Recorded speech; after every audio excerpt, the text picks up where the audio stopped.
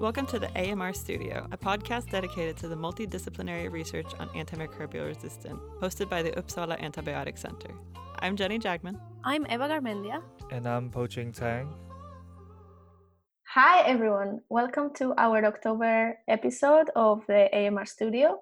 Today we are having a bit of an in-house episode. We are featuring an interview that Jenny did with Dr. Olof Lindahl on 14th of September.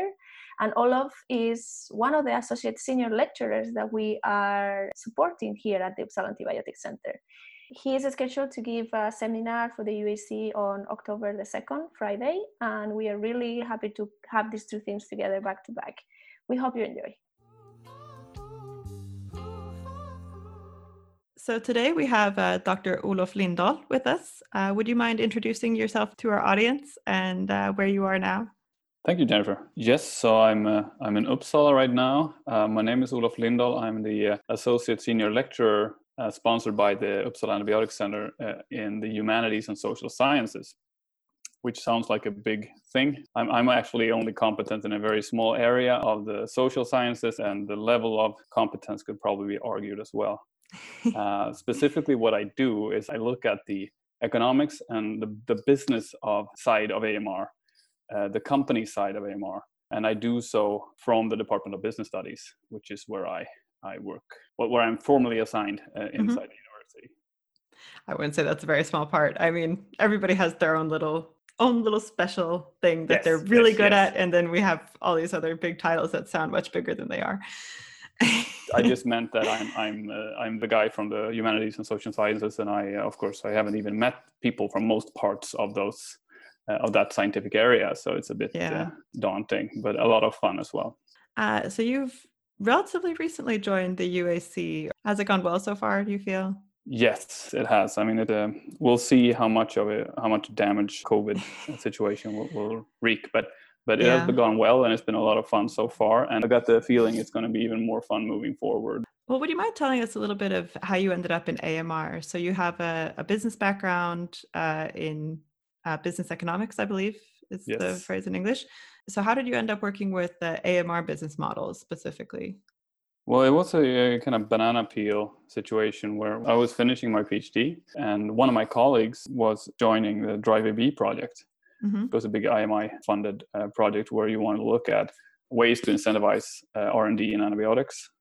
And they had a very multidisciplinary approach. They opened the door basically to people from law, from business and economics, people from political science, ethicists, which is becoming more common now, but which I think it was having that type of approach was a bit new back in 2014 when this started. It was a very novel concept when Drive AB started from then, that it was this interdisciplinary and a lot of focus on what's outside of the natural sciences part of it. Yeah, and it was pretty novel for me as well, because I had zero background, but a lot of enthusiasm going into it. So I got to work on that part-time as part of my postdoctoral research.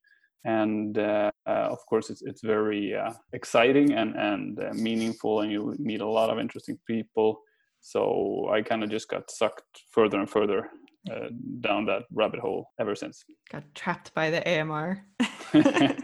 Yeah, but I mean, I think it's especially if you have that bone in your body where you kind of want to do something that has a more tangible impact on society, and we can all relate to health. Of course, it's very difficult to have a tangible impact on AMR, but you can try, and that's more. It feels like it's part of that. Like I want to.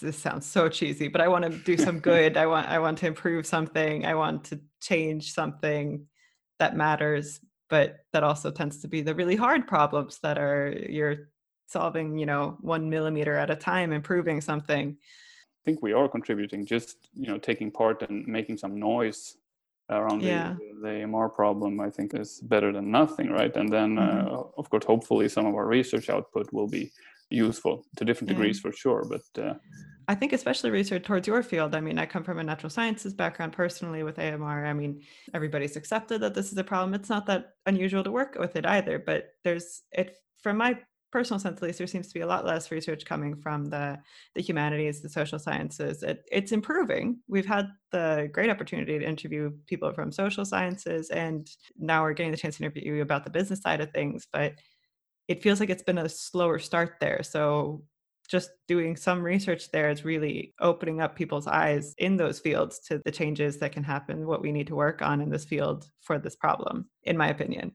Yeah, no, I totally agree. And I think it's still quite early, at least in my, I think in Uppsala in business studies, and we have colleagues in engineering and law and etc. But I think broadly speaking, it's still quite early. And I know that me and my colleagues, we've been in this since 2014. Mm-hmm. I think it, first you have to get into the AMR side of things, and then you have to start understanding the challenges and the kind of the context, the wider context to be able to be effective inside those discussions. But then we live in the world of academia, so you also need to publish in your home domain, otherwise bad things start happening. and then you have to kind of make, okay, so what does this business problem of lack of attractive markets in antibiotics, what does that mean in business studies literature, for example? Have you found that to be a hard sell for people in your, as you say, home domain? Have you found it to be kind of a hard sell to work with this problem, or do other people find it interesting? Okay, so it's an easy sell. Mm-hmm. People do find it interesting. So that's the one side. On the other hand, you have these traditional silos or these canons in the field where there are these literature streams or phenomena been studied for maybe 30, 40 years. Mm-hmm. And there are certain ideas of how do you do this? Why do you do it? What qualifies as an interesting question in this stream of literature? So you kind of have to navigate that as well. People are interested, but once you send it to a top-ranked journal, you might get very weird questions back. It doesn't really fit the mold, I guess. It's a bit unusual. I mean, we normally don't deal with these kind of global health threats type of research in business studies. Of course, it's a field that traditionally came out of automotive and heavy industry type of studies, and then evolved into organizational studies that could any organization, profit driven or not. But this type of more focused phenomena, kind of global threat type of phenomena, has starting to happen in the literature. The literature is a bit confused, and the authors are a bit confused as to exactly how to position things. However, as you alluded to, the general interest has helped. That's good, because then people cut you some slack even if you have unorthodox research questions, which is very helpful. But so it's been for us, if I can speak, or at least for myself, going into AMR has been first understanding that world, getting into AMR, and then getting back somehow with your findings, right? And trying to reposition again. Yeah. So it's kind of been an oscillation back and forth, and it's a bit challenging, but it's a lot of fun as well, because of course what you're doing is pretty fresh. Mm-hmm. So it's I would say it's more work, but it's also more rewarding. Oh, that's a nice way to see it. I wonder if you think the current situation in the world with the global pandemic, the COVID pandemic and everything, that there might be a new approach to health issues, to these global health problems and how they affect businesses. I mean, it's a bit different, of course, but do you think maybe the current situation will kind of open up for new thinking with certain research questions? Well, I think it probably lends more credibility to some of the central problems with AMR, that it is a threat, it's increasing, and there are these structural problems where we don't have a lot of new antibiotics, but we do know that we have resistance development. And I think with the pandemic fresh in mind, I hope that policymakers can also envision that, okay, so this could actually hit the fan. It's not just a alien invaders type of asteroid hit kind of prognosis or forecast. It's actually something that is very real. It's more slow moving, but it's much heavier also. I mean, the result of the AMR, the worst case scenario with the AMR issue would be very, very, very severe. I mean, I think we said before it was like a slow but incredibly severe flood compared to a tsunami. Like they both have really serious effects, but one scares you more than the other in the immediate short term. Yeah, so I hope this will help the conversation around AMR now that people realize that these type of things or similar type of health catastrophes can happen. Yeah. And it's about structural preparedness on a societal, partly global level, where you actually need to have, in our case, the diagnostics available and the antibiotics. Yeah, absolutely. Would you mind telling us a little bit more about current projects that you're working on and how they're going? Right. So I have two streams of research. One is basically we can call it new economic models for antibiotic R&D, which is really centered around what are the problems afflicting companies that try to develop new drugs, and how could those challenges be overcome using various monetary means. We're mostly focused on the lack of profitability in antibiotics and how it affects the behavior of firms. Mm-hmm.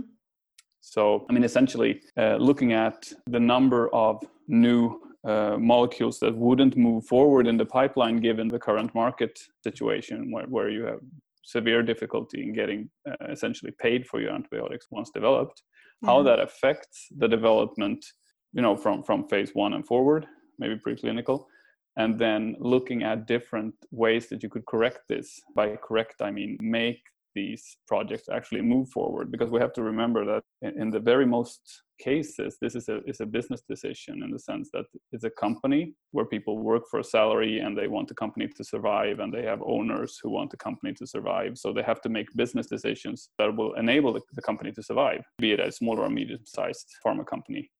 And so we can expect them to only basically go ahead with new projects if they are, have some kind of shot at actually being profitable. Antibiotics in general aren't really profitable in today's market, are they? No. The recent examples have turned out not to make money after they come to market, even if they make it to market, right? Like a Kagen, for example, which went bankrupt. We've talked about occasion before on the podcast, and it's a pretty good example of how wrong things can go.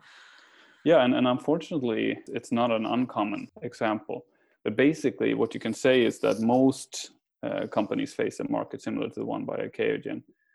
And that's a huge problem, because if you don't have, out of 100 molecules, if not a fairly high percentage have some kind of chance to make money, if they get through all the technical difficulties of getting an actual product to the market, then companies won't go that way, because it becomes some kind of suicide mission as far as your job is concerned. And that is a bit much to expect from people. So generally speaking, what's going to happen is that these molecules are going to end up in the freezer at best, and that's highly problematic, because you need a lot of molecules to move forward in the pipeline, as you say, for some to get out on the other side. So there can't be a lot of uncertainty when it comes to profitability, or actually the certainty is there, but the certainty is on the you're going to lose money side. Yeah, let's say there's no examples recently of the other case, right? I mean, it's the new antibiotics that have come out, they haven't made money. I mean, from what I understand, there's no other examples where that's not the case. And I think in the real world, so to speak, I mean, but where people try to make rational decisions and people are held accountable for those decisions in these small pharma companies, you cannot throw all your money at something where everybody else who did that went out of business. Yeah. Even if they want to, which I think they do, that's why they're in development in the first place of antibiotics, but they come up against this harsh reality. And that's highly problematic. So what we've been looking at is how you can use different so-called incentives to try to bridge this lack of profitability, or to, for example, in the case of a so-called market entry reward that was quite a lot discussed also in the Drive AB project, where you essentially have an innovation prize at the far end of the development. So if you get a new drug to market that would target a certain pathogen, and this drug has certain characteristics, you could be rewarded at the tone of $1 to $1.5 billion. So basically not associated with sales, but associated with just bringing a new drug to market. So kind of compensating for some of the costs, correct? Exactly. I mean, it's been debated the extent to which you can de-link from sales. And there's a good idea that has not been accepted by all parties. No. So there are these hybrid forms floating around. But yes, that is the main idea. And of course, the problem of profitability is partly that it takes so long to develop the drug, that all the money you threw at development early on, you can think of it as a bank loan, where you take a loan and then you don't make any money for the first 10 years, and then you get to the market and you don't really have any sales worth mentioning for a couple of years, and the interest grows pretty big before you start getting your income. And in the end, it's just a bit too slow. So the idea with the AMR was to have a large chunk of money for whoever got there first, to incentivize companies to take the risk. And the idea was that would entice different kinds of private capital to get on board to say that this is actually a worthwhile investment. We could actually make money out of this and do some good in the process. It's a way of thinking of how can we use different types of incentives, in this case the market entry reward, I use it as an example, to fix the profitability issue in drug development. That's where one of my 2 project streams is situated. And the other? The other is about diagnostics. Okay. So, you have companies developing drugs, we talked about them, and then you have companies developing diagnostic tools. And these 2 markets, if you will, have some similar problems. And I think one thing that is similar to both of them is, on the one hand, there's a connection, right? Because but there's also this uncertainty, and there's also a very slow product uptake. So you have a lot, for example, diagnostic tools coming to market, but basically not being used. Yeah, from what I've heard a few medical practitioners talking about diagnostic tools, and this is very anecdotal, but they basically say breaking a diagnostic tool into a hospital depends on who in that hospital is working with taking in new things, how old are they, how ingrained in their ways are they, these sorts of things that might not have anything to do with how good the product is, how specialized it is, how successful it is. Without knowing anything about this, it feels like a very hard market to work in. If it's kind of these old structures, it's hard to make improvements, even if the science is there, even if it's a really good product. Yeah, I think that there are 2 main culprits, if you will. On the one hand, you have the reimbursement side and the regulations, which might throw up problems for companies, especially since you need to get international sales going. You can't just sell it in Sweden, for example. But then also, as you said, you have this whole change dimension, which is, and this is an example, I guess, of how you can bridge business studies and AMR, because change management has been a popular topic for a long time, because companies always try to change to stay with the times, to beat the competition, etc. And it's very hard because people don't want to change. At least not people in groups have a tendency of not wanting to change. And so see a lot of this in the hospitals, of course. But I think I would assume you also have some of it back in the companies that are developing it. So they might be wed to an idea of what their product should be like, and they're not super enthusiastic of taking on board new feedback on what's wrong with it. Or so I mean, it's not, the product itself is not really actually in tune with what's needed in a hospital setting, what's needed for the actual diagnostics. Well, it's kind of a fact of life for good product developers to focus a lot on the product, and then you can end up with what we call like a technology push situation, where you develop something brilliant and then you try to shove it onto the market, and then you're often frustrated with people who don't realize the genius of your product. While another way of looking at it is this kind of market pull perspective, where you ask the customers much more granularly what they need and what they would use if they, what they would buy if they could for this and that price tag. So kind of a customer focus instead of a producer focus. I guess in AMR, it's quite a mix, or in diagnostics, excuse me, you need quite a mix of these 2 things. You kind of need the technology to kind of show, okay, what can we do? What's possible? Because that might not be what somebody in a hospital is really thinking about, but it does really need to be focused on who's actually going to use it, who's going to pay for it, and is it worth it? Does it fit in their streamline, their pipeline of how they do things? Yeah, and of course there are all these things that kind of play a part in this, technology push or market pull situation. But then of course you have people who are, who just don't want to change, or you could even have, internal conflict in a hospital or clinic that holds back the introduction of new technologies and tools. Not because it's not clinically relevant, but more like you were alluding to, that you might have certain people who don't look kindly at new gizmos, and who have been around and who know for a maybe fact, just don't trust them. I mean, need this because it's always been done this other way, and there's nothing wrong with that, but it does hold back the implementation of new tools. Yeah, the way this person who I was talking to about this, she explained it as a hesitance because it tends to be a black box situation. You tend not to really know how some of the diagnostics work. And then these people often don't trust it. They want to understand. They want it to be quite manual.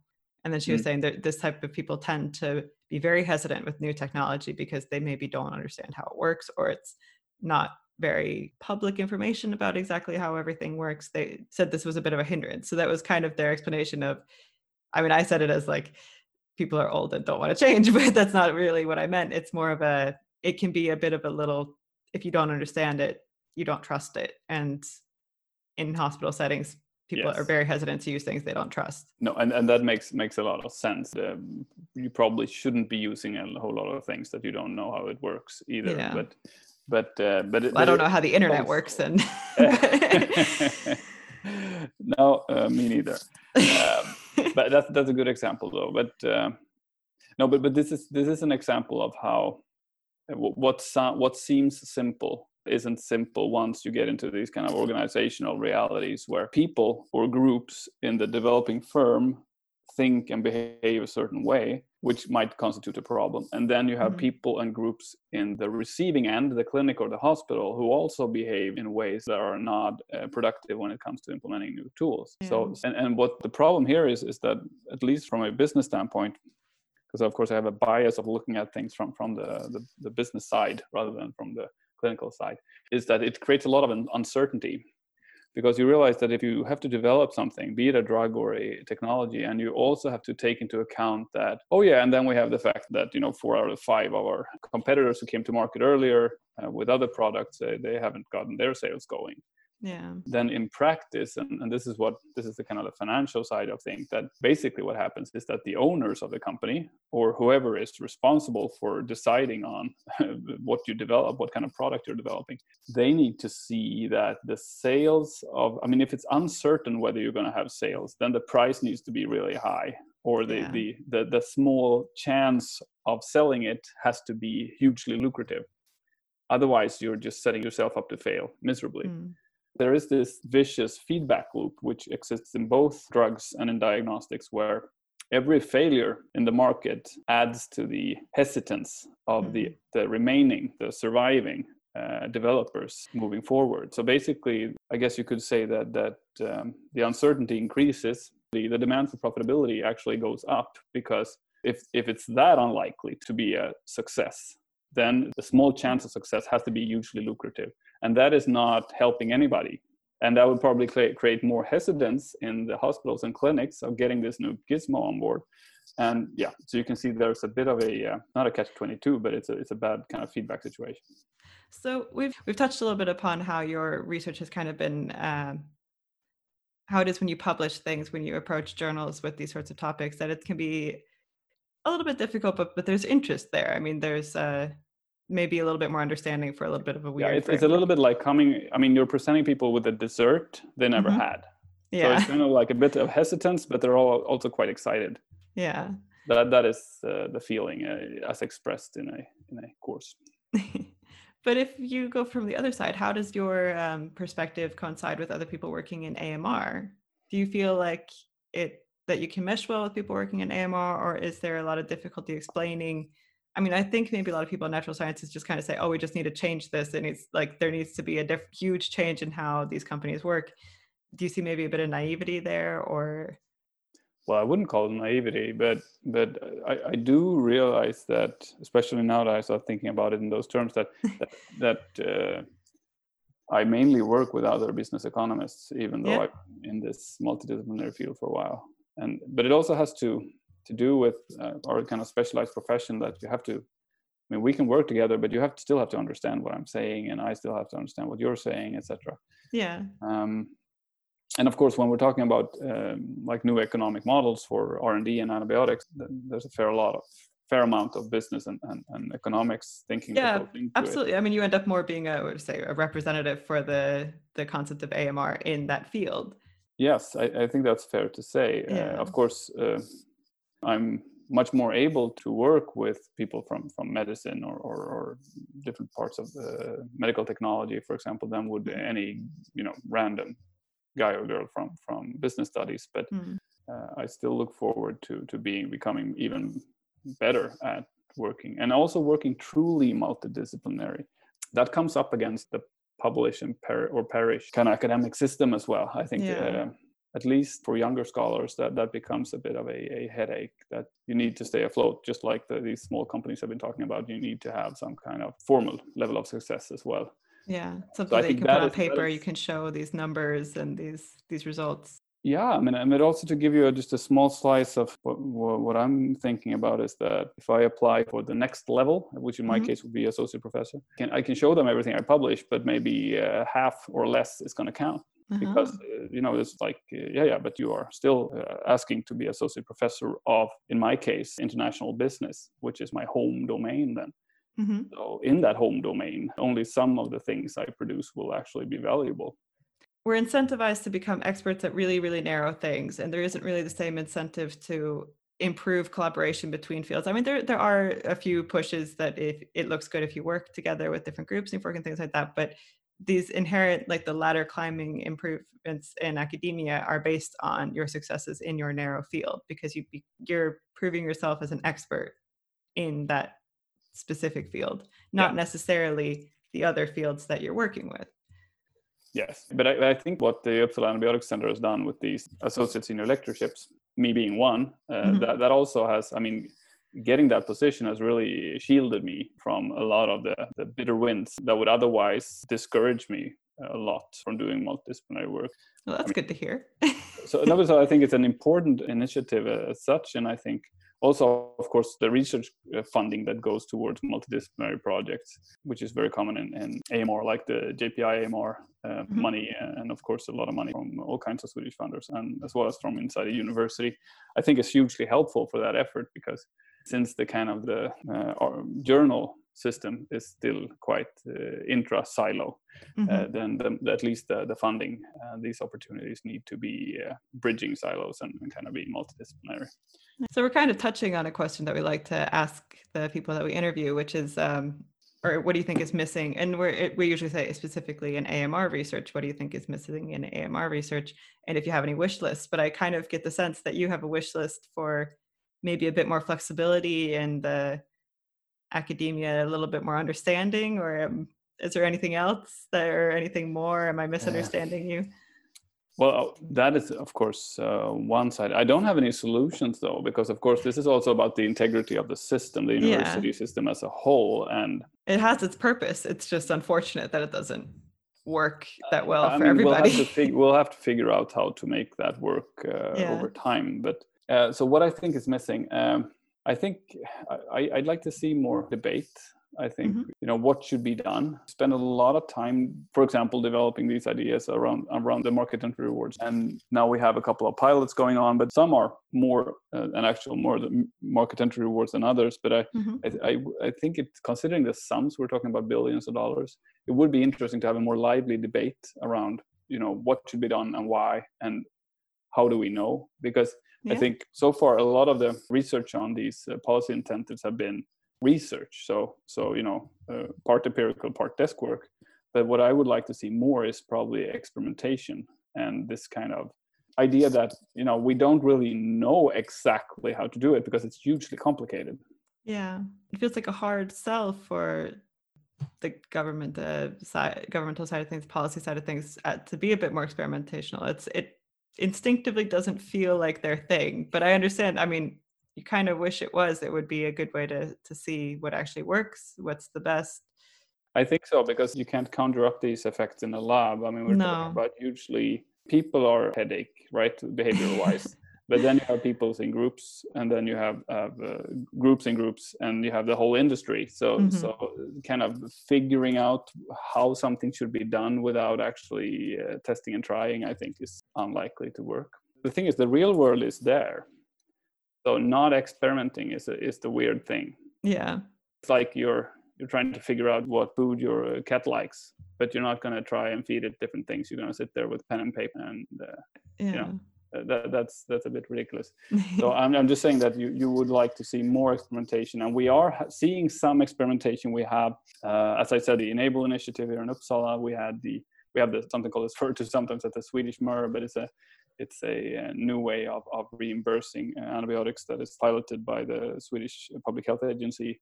I've heard of something that some people, we've used the description because we've heard it from somebody else, that it's kind of like a Netflix subscription situation more than that you're kind of paying for access to an antibiotic without actually, when you need it, not saying we're going to buy this much, but we're paying for access when we need it.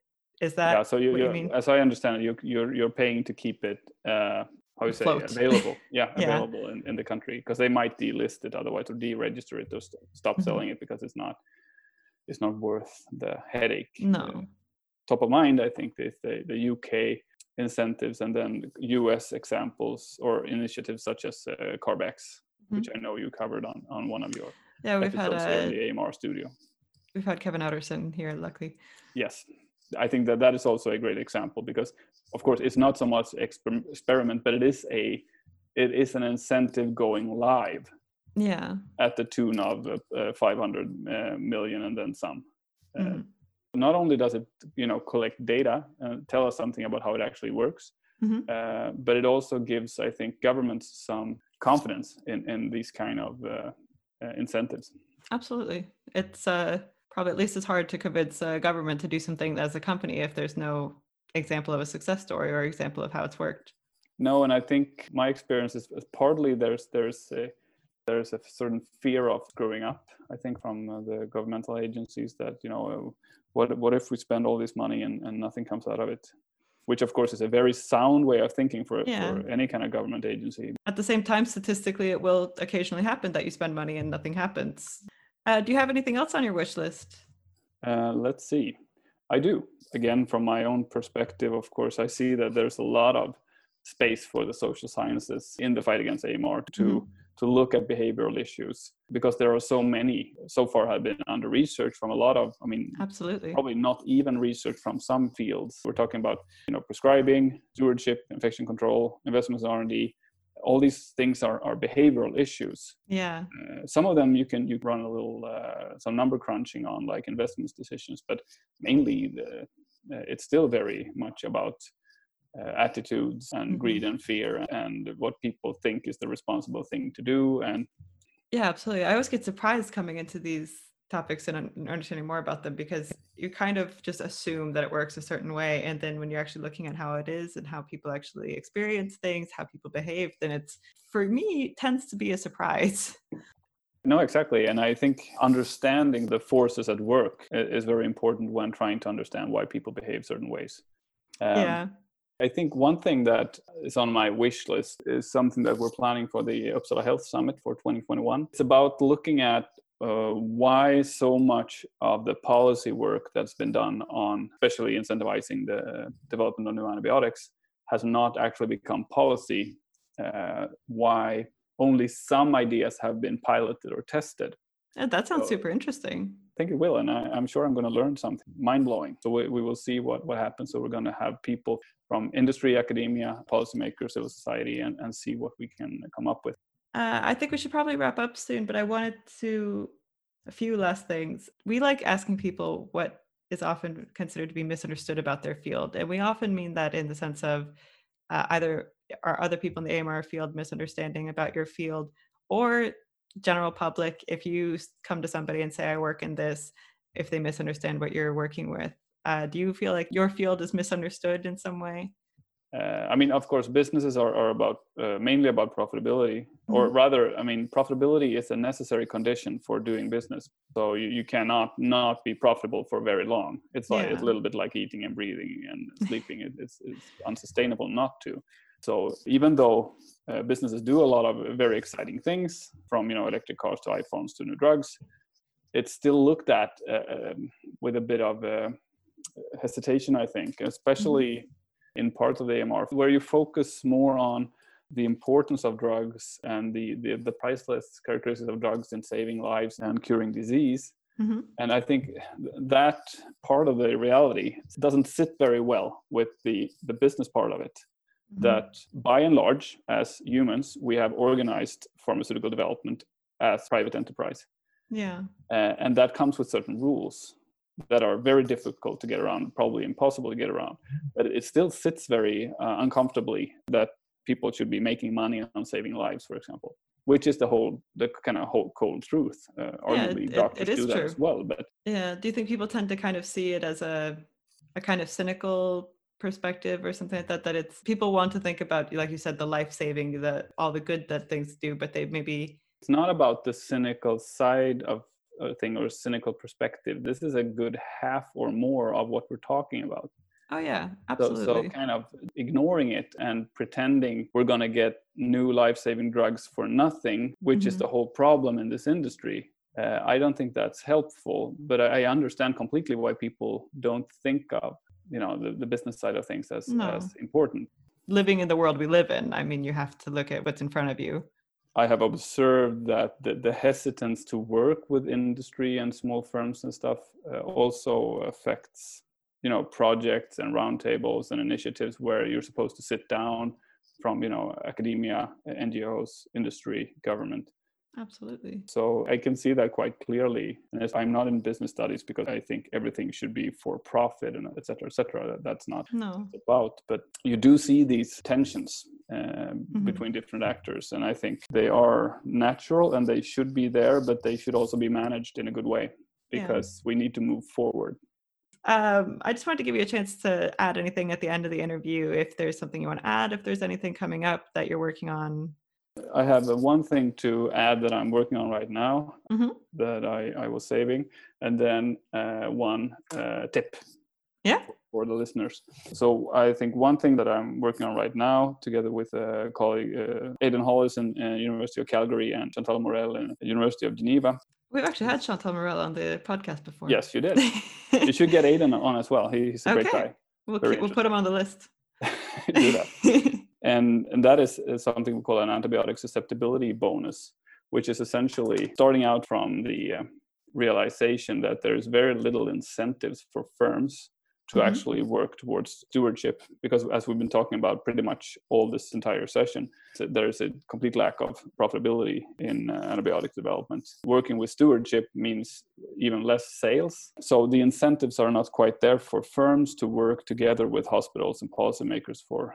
And we're not saying that they don't want to or that they shouldn't or anything like that. We're just saying that the incentives are not there. And as business economists, it's fairly easy to see that.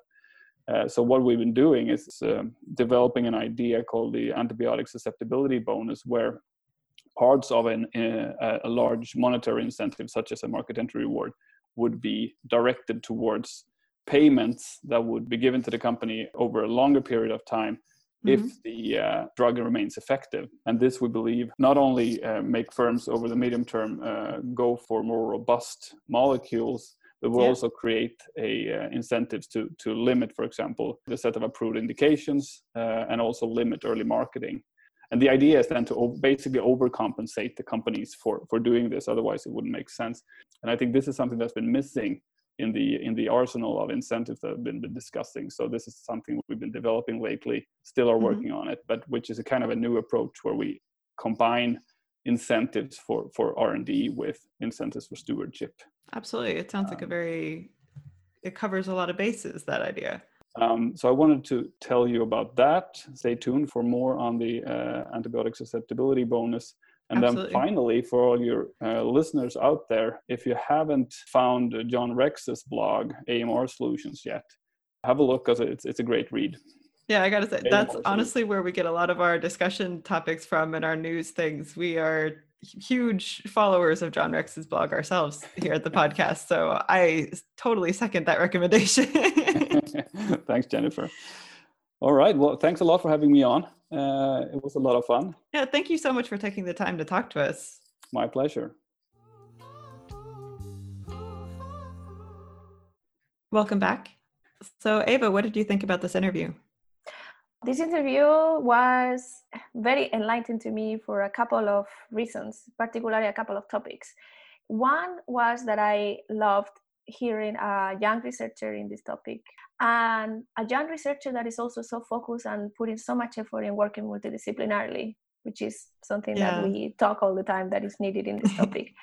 And it was inspiring to hear him talk about that and how he is perhaps suffering some of the consequences of working multidisciplinarily. And it's a bit sad to realize that it is so hard to implement these new ways of thinking about science and working on science, and that maybe it doesn't really fit into the mold of how academic system works and has worked for a really long time. Yeah, and especially I'm almost a little bit disheartened just because he says like the interest is there. People think it's a interesting research.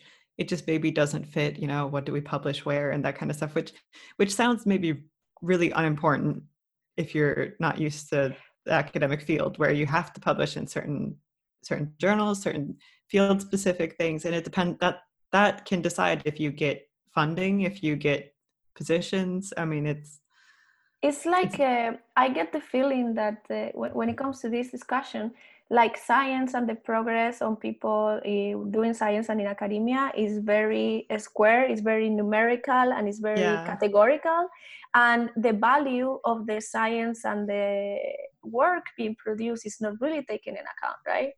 I mean, it is to a degree, but like these things that don't fit neatly into, no matter how cool, how good quality it is, if it doesn't fit into a box, and like one of these, there might be a lot of them, but if it doesn't fit into one of these boxes, if it's in between some, then you kind of lose some of the benefits that you could have gotten from the quality of the research as it is. This conversation also kind of put me back into some discussions we had at UAC. For our PhD students that are doing multidisciplinary, interdisciplinary research, where do they publish their research? Now more and more journals are doing a special issues that maybe includes this, but one thing is publishing, and another thing, as we are seeing now, is how do those publications count later on into your CV and building your career? Absolutely. And the other thing about the interview is when he brought up in the end this new project that he's working on maybe come up with a susceptibility bonus. I think the concept is so cool, and it's also like very fact-based and scientific-based, right? Because what we want is to have antibiotics that work. Can we somehow reward those antibiotics that stay working longer in the market? So there's more incentives for companies and for practitioners as well to preserve the usability of this. But also we were talking, and you had a very nice idea or explanation of why this could actually be really good when it comes to the companies bringing it into the market. Yeah, I mean, there's kind of two sides to this. This would both incentivize stewardship, which is, I guess, the usage. I mean, number one, that the companies aren't trying to over promote it and that the practitioners are using it properly. But it might also incentivize companies to really I'm not saying that these drug development companies don't put a lot of effort into making drugs, but maybe the way we make decisions about which drugs we move forward with. And this is a big discussion when we talk about these big funding things and market entry rewards and that sort of thing. Are we really rewarding the best drug? Like, if we're only doing it for a few things, is it the best one that really gets to market? Well, if you have some sort of thing tied to an antibiotic susceptibility bonus, then maybe there's a bigger push that it is the best drug, that it's as novel as it can be, that it's really well developed, that it's really well studied ahead of time, what the ability to develop resistance is in the target organisms, for example, and that sort of thing. And then making sure that you are not bringing something that might give you cross resistance with something that is already there, or that it would be easier to develop resistance with the knowledge we have of previous antibiotic classes and so on. Yeah, and especially if this sort of reward or bonus is tied together with some sort of market entry reward system, then maybe the companies would take a little bit longer in the development process to really make a good drug, instead of putting something out there that maybe could have been improved a little bit. And I say this with like no experience in drug development, of course, but I feel like a lot of the things, as an example, a lot of the drugs that come out now are already established classes of antibiotics that the resistance mechanisms that we find are often that resistance genes that already exist are just kind of changed or overexpressed, so that it's not new resistance mechanisms. It's the old stuff is adapting to the new, stronger antibiotic, and it goes pretty fast. It's not that hard. It's not that big of a thing to get around. But if we're really trying and focusing on making things that are hard to become resistant to, which I'm sure they already are, but adding more of a push in that direction as well, instead of just getting to market, getting something safe and good to give the market, then I think it could be really useful. Yeah, I'm really looking forward to see what comes out of this research. I know that the team is pretty multidisciplinary, with people here in Europe, people in other countries. And it would be really cool to see that this can get away into implementation, and hopefully, we get maybe more robust antibiotics out there in the market. And last but not least, I think maybe we can talk a little bit about or introduce our new section with a part that Olof mentioned in his interview, which is the work on looking into how diagnostics can come into hospitals and the innovation side in diagnostics. Yeah, and especially something that's well made for the current existing system in hospitals. Right? Like that's, I can understand totally that very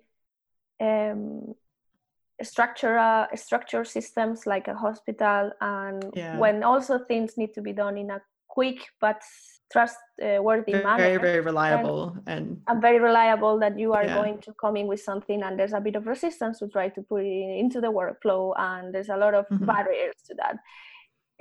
But given that is the situation, I guess the best thing is to try to come up with new diagnostic solutions that are as easy and as straightforward and as, let's say, manual as possible, as you mentioned. Yeah, and easily implemented, like as little barrier as possible to implement. And easily understandable. That's also a very important point. So I think we can actually directly move on to the new section this time instead of making a cut, because it's really interesting, this paper that we're going to talk about now. So this article is also a bit of an in-house thing. Two principal investigators of this article are both the USC director and one of our PIs, Johan Kruger. And the authors of this paper are dear friends to us as well. So we're really happy. I've had a benefit of this specific setup before already, so I'm very biased that this is a nice thing. Let's just introduce the article. Let's not build up the hype more, and let's talk about this new diagnostic test. So can you introduce the article for us, please, Jenny? Yeah, so the article is called Combient Antibiotic Interaction Testing Made Easy. It was published in PLOS Biology on September 17th, 2020. So this article really shows a new method of diagnostic, yes, but it's also looking at how antibiotics interact, and mainly because a lot of antibiotics are given, and a lot of times in the clinic, you give multiple antibiotics at the same time for several different reasons. I mean, you're either trying to get a stronger effect, something faster maybe, so you're using antibiotics at different functions and maybe a broader spectrum, or things that work in different ways and maybe can help each other. And you can also be trying to counteract resistance development. So basically the idea is the bacteria would have to become resistant in multiple ways at the same time. That's less likely to happen. When antibiotics are working together in treatment, they can either just kind of work independently from each other and not really interact, which is called an additive effect, or they can interact with each other in a way that actually decreases the effect of the antibiotics, which is called an antagonistic effect, or they can work together and interact in a way that actually increases the effect of the antibiotic, so the killing effect, basically, the growth inhibiting effect. And that's called synergistic effects. So what they're trying to do in this case is be able to identify, is there any interaction between the antibiotics plating at the same time, kind of looking at them at the same time, and predict a little bit how this would work in treatment. What are good combinations? What are bad combinations? One thing to point out why this new test is so interesting is because, well, apart from being an easy test to do, is because there is a more need to test this combination and this possible synergy in a case-to-case basis, because it has been seen before that you can have two antibiotics together and you might test for synergy and get synergy in a specific bacteria species or in a specific strain of a bacteria species. But you might move on to a different bacteria, use those same two antibiotics, but you might have a different result. So just because you know that antibiotic A and antibiotic B do together really well in bacteria X, that doesn't mean that that result translates into bacteria Y, for example.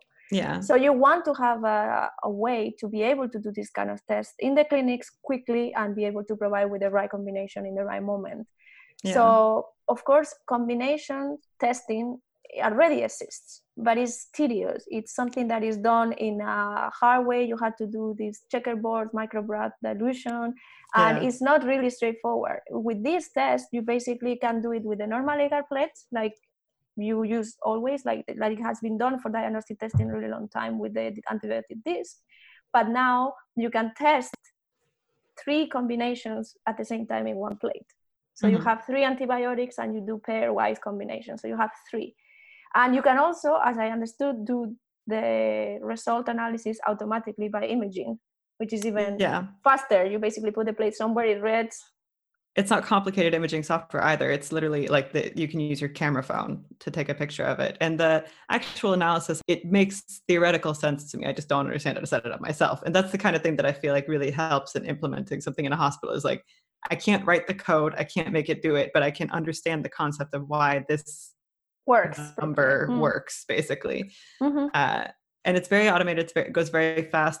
Yeah, I knew about the concept of this idea, and then when I saw the paper was out, I'm like, oh my god, I want to see how does it actually work. And the article is very well written. Of course, it's scientific jargon in it, but it's very comprehensive if you are interested in knowing more about this particular thing, or if you are someone that works on diagnostics. The designs of these inserts to do this test are actually available. Contacting the author. So if you are listening to this and you're interested in this new research and you have read the paper, you can always write to the authors and then get more insight in how do you maybe implement this into your particular research. Yeah, we can actually mention a little bit about just try to describe these inserts. I mean, there's better pictures in the paper. Look it up in the paper if you really want details. Visual. But it is basically circular inserts that have a triangle cut out in the middle. So there's 3 little sections where you add agar that has been combined with antibiotics. For each section, you have 1 antibiotic agar. And then this little disc, which by the way is 3D printed, so it's very easy. They embed this little insert into a regular agar plate, and you can actually put 2 in a bigger agar plate if you want to run more at a time. So it's you can scale it up. And like I said, for each strain, I mean, it goes very fast. It's very easy to test. So what is happening is that triangle in the middle of the insert is getting antibiotic being diffused from these 3 sections. And the antibiotics will diffuse freely on the agar, and there will be some zones where 2 antibiotics will be diffusing in the same area. And that's the interaction area of that antibiotic. And basically what the test is reading is how well or bad bacteria are growing in that interaction area. And all that then is measured, is quantified, and you get a very reliable result on interaction if it's synergistic, antagonistic, or if it's just additive, it means they don't do anything to each other. So it's definitely a very cool read and a very cool concept to understand. And tying a little bit into what we talked about before, I mean, they kind of designed it to work in an existing clinical lab. The inserts, they're not active until you add the last agar that you embedded in, which is easy to do, goes very fast, and that's like right before you actually do the experiment. Scaling up is easy. You can just have these inserts in the fridge, prepared and ready to go for whatever you need to do. Like they say, it's designed to work in a clinical lab. They put a lot of focus on this, fits well in how clinical labs work. And the inserts are also autoclavable and reusable, so it's something that can be actually you can just pick them out of the plate and reuse them. So it's very convenient. It's definitely super cool, and I love to see this innovation, and I love to see how the brain is kind of pushed to the limits. Where are we now? What do we need? And how can we use the knowledge we have to build something useful? Absolutely. Of course, the link is on the show notes. Then we can move on to the second article, which deals with plasmids, which we have talked about before here in the podcast a little bit. Yeah, and both Eva and I have personal experience working with plasmids, so the good and the bad. I was being pulled back on my first years of PhD when I was reading this article, because I was actually studying exactly that. What is the plasmid causing the host, and what are the key players into that stability? Yeah. And I've been working with plasmids a little bit on and off in my work, and I finally got back into it now, and I'm very excited. So that's why I was excited to see this article. So this article was published in Current Biology Journal, and it's actually dated to be printed on October the 5th, so the same day as we are airing this episode, but it's of course already available online for us to talk about it. And the title is Antibiotics Interfere with the Evolution of Plasmid Stability. Why is it interesting to understand how the use of antibiotics might play a role into plasmid stability? It's based on the fact that a lot of the resistant genes that we can find in different bacteria strains out there are actually coded into plasmids. Having a more grasp into how plasmids evolve, being stable or unstable in populations, having antibiotic being present in the media or not, can give us an idea of how these plasmids might actually fix in populations. So when we're talking about a plasmid being unstable, it means that it will get lost over time. So as bacteria cells divide, not all the daughter cells are going to get plasmids, and perhaps at the end of some generations, there's going to be no plasmid left in the population, versus an stable plasmid, which is a plasmid that no matter how many generations pass, you will still find the plasmids in all the bacteria that you have in your population.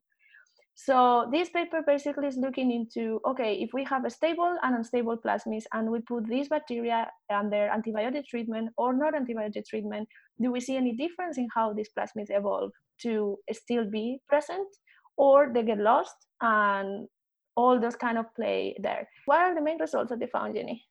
So they found some pretty interesting things, I thought. For the one thing, what they find is that if they grow it with antibiotic, they evolve it with in the presence of antibiotics, and then remove the antibiotics, then the plasmid is very quickly lost if it's unstable. While if it's a stable plasmid, it's maintained, which it always is, basically.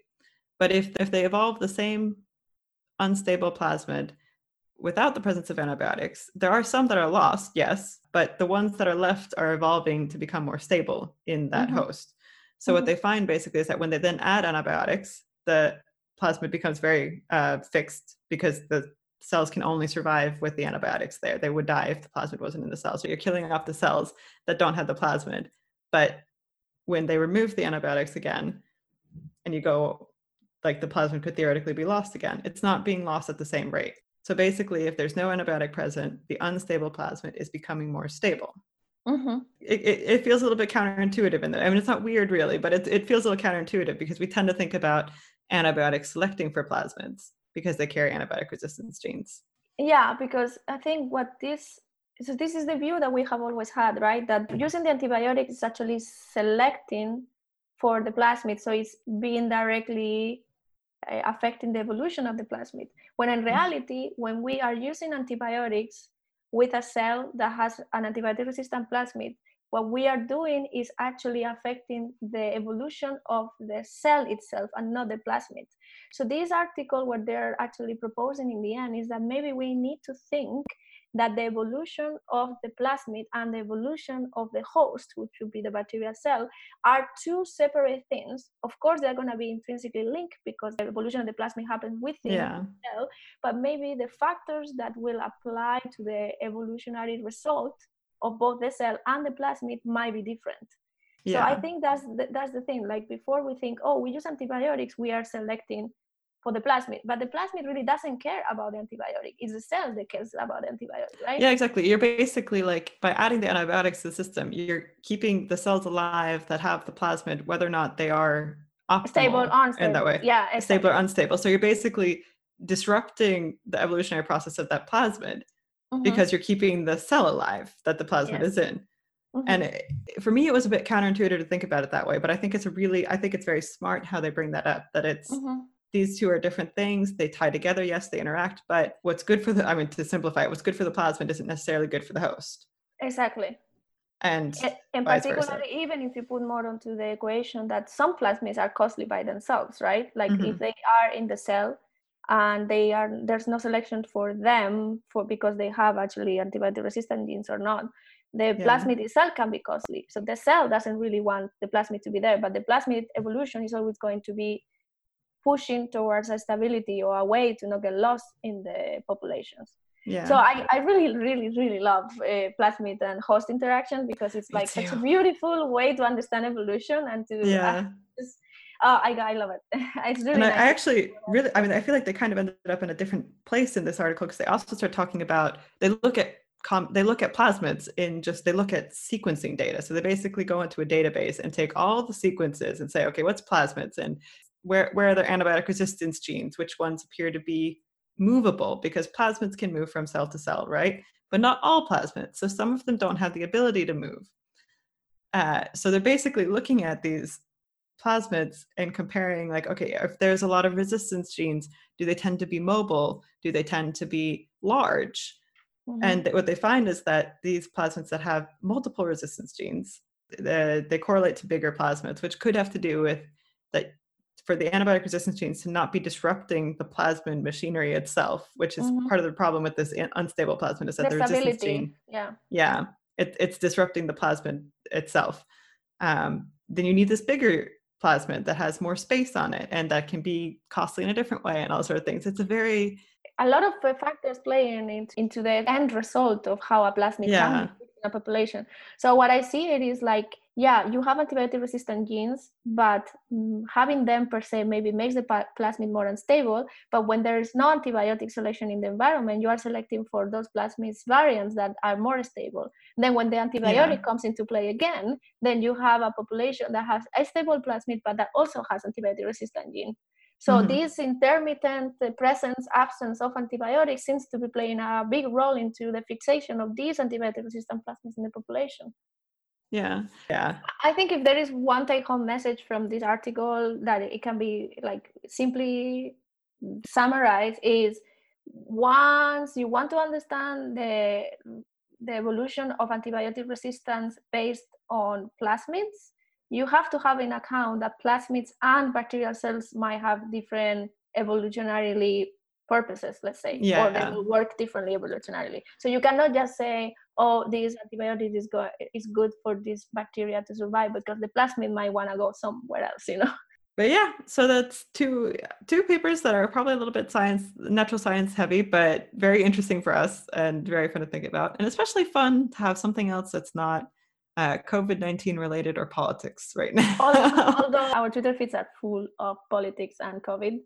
So it's harder to find interesting articles right now. I'm sure there's no shortage of them. It's just harder to. Of course not. I mean, we can always give a shout out. If you are working on antibiotic resistance, you have a paper soon coming out, you are more than welcome to contact us and tell us, hey, I just published this. Would you like to feature it in the... We're always looking for the most recent and interesting research being done in the topic of antibiotic resistance. And you know that we are not limited by any of the disciplines.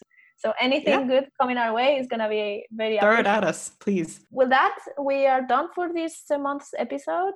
We really hope you enjoyed. Again, of course, if you hear that there is some tapping sounds, some muffling, some volume reduction, we are still doing this remotely with the computers. We are very, very thankful to technology. Yeah. Hopefully it will change, but we think that for the rest of the year, probably it's going to continue being the case. So bear with us. Thank you so much for listening, and have you back soon. See you next month. Bye. For more information about the Uppsala Antibiotic Center, please visit our website. You can find a link in the episode notes. You can also follow us in Twitter. Our handle is UAC_UU. This episode was brought to you by the AMR Studios, composed by Eva Garmendia, Jenny Jackman, and Po Chen Tang. And a big thank you to Henrik Nies for letting us use his song Sound the Alarm.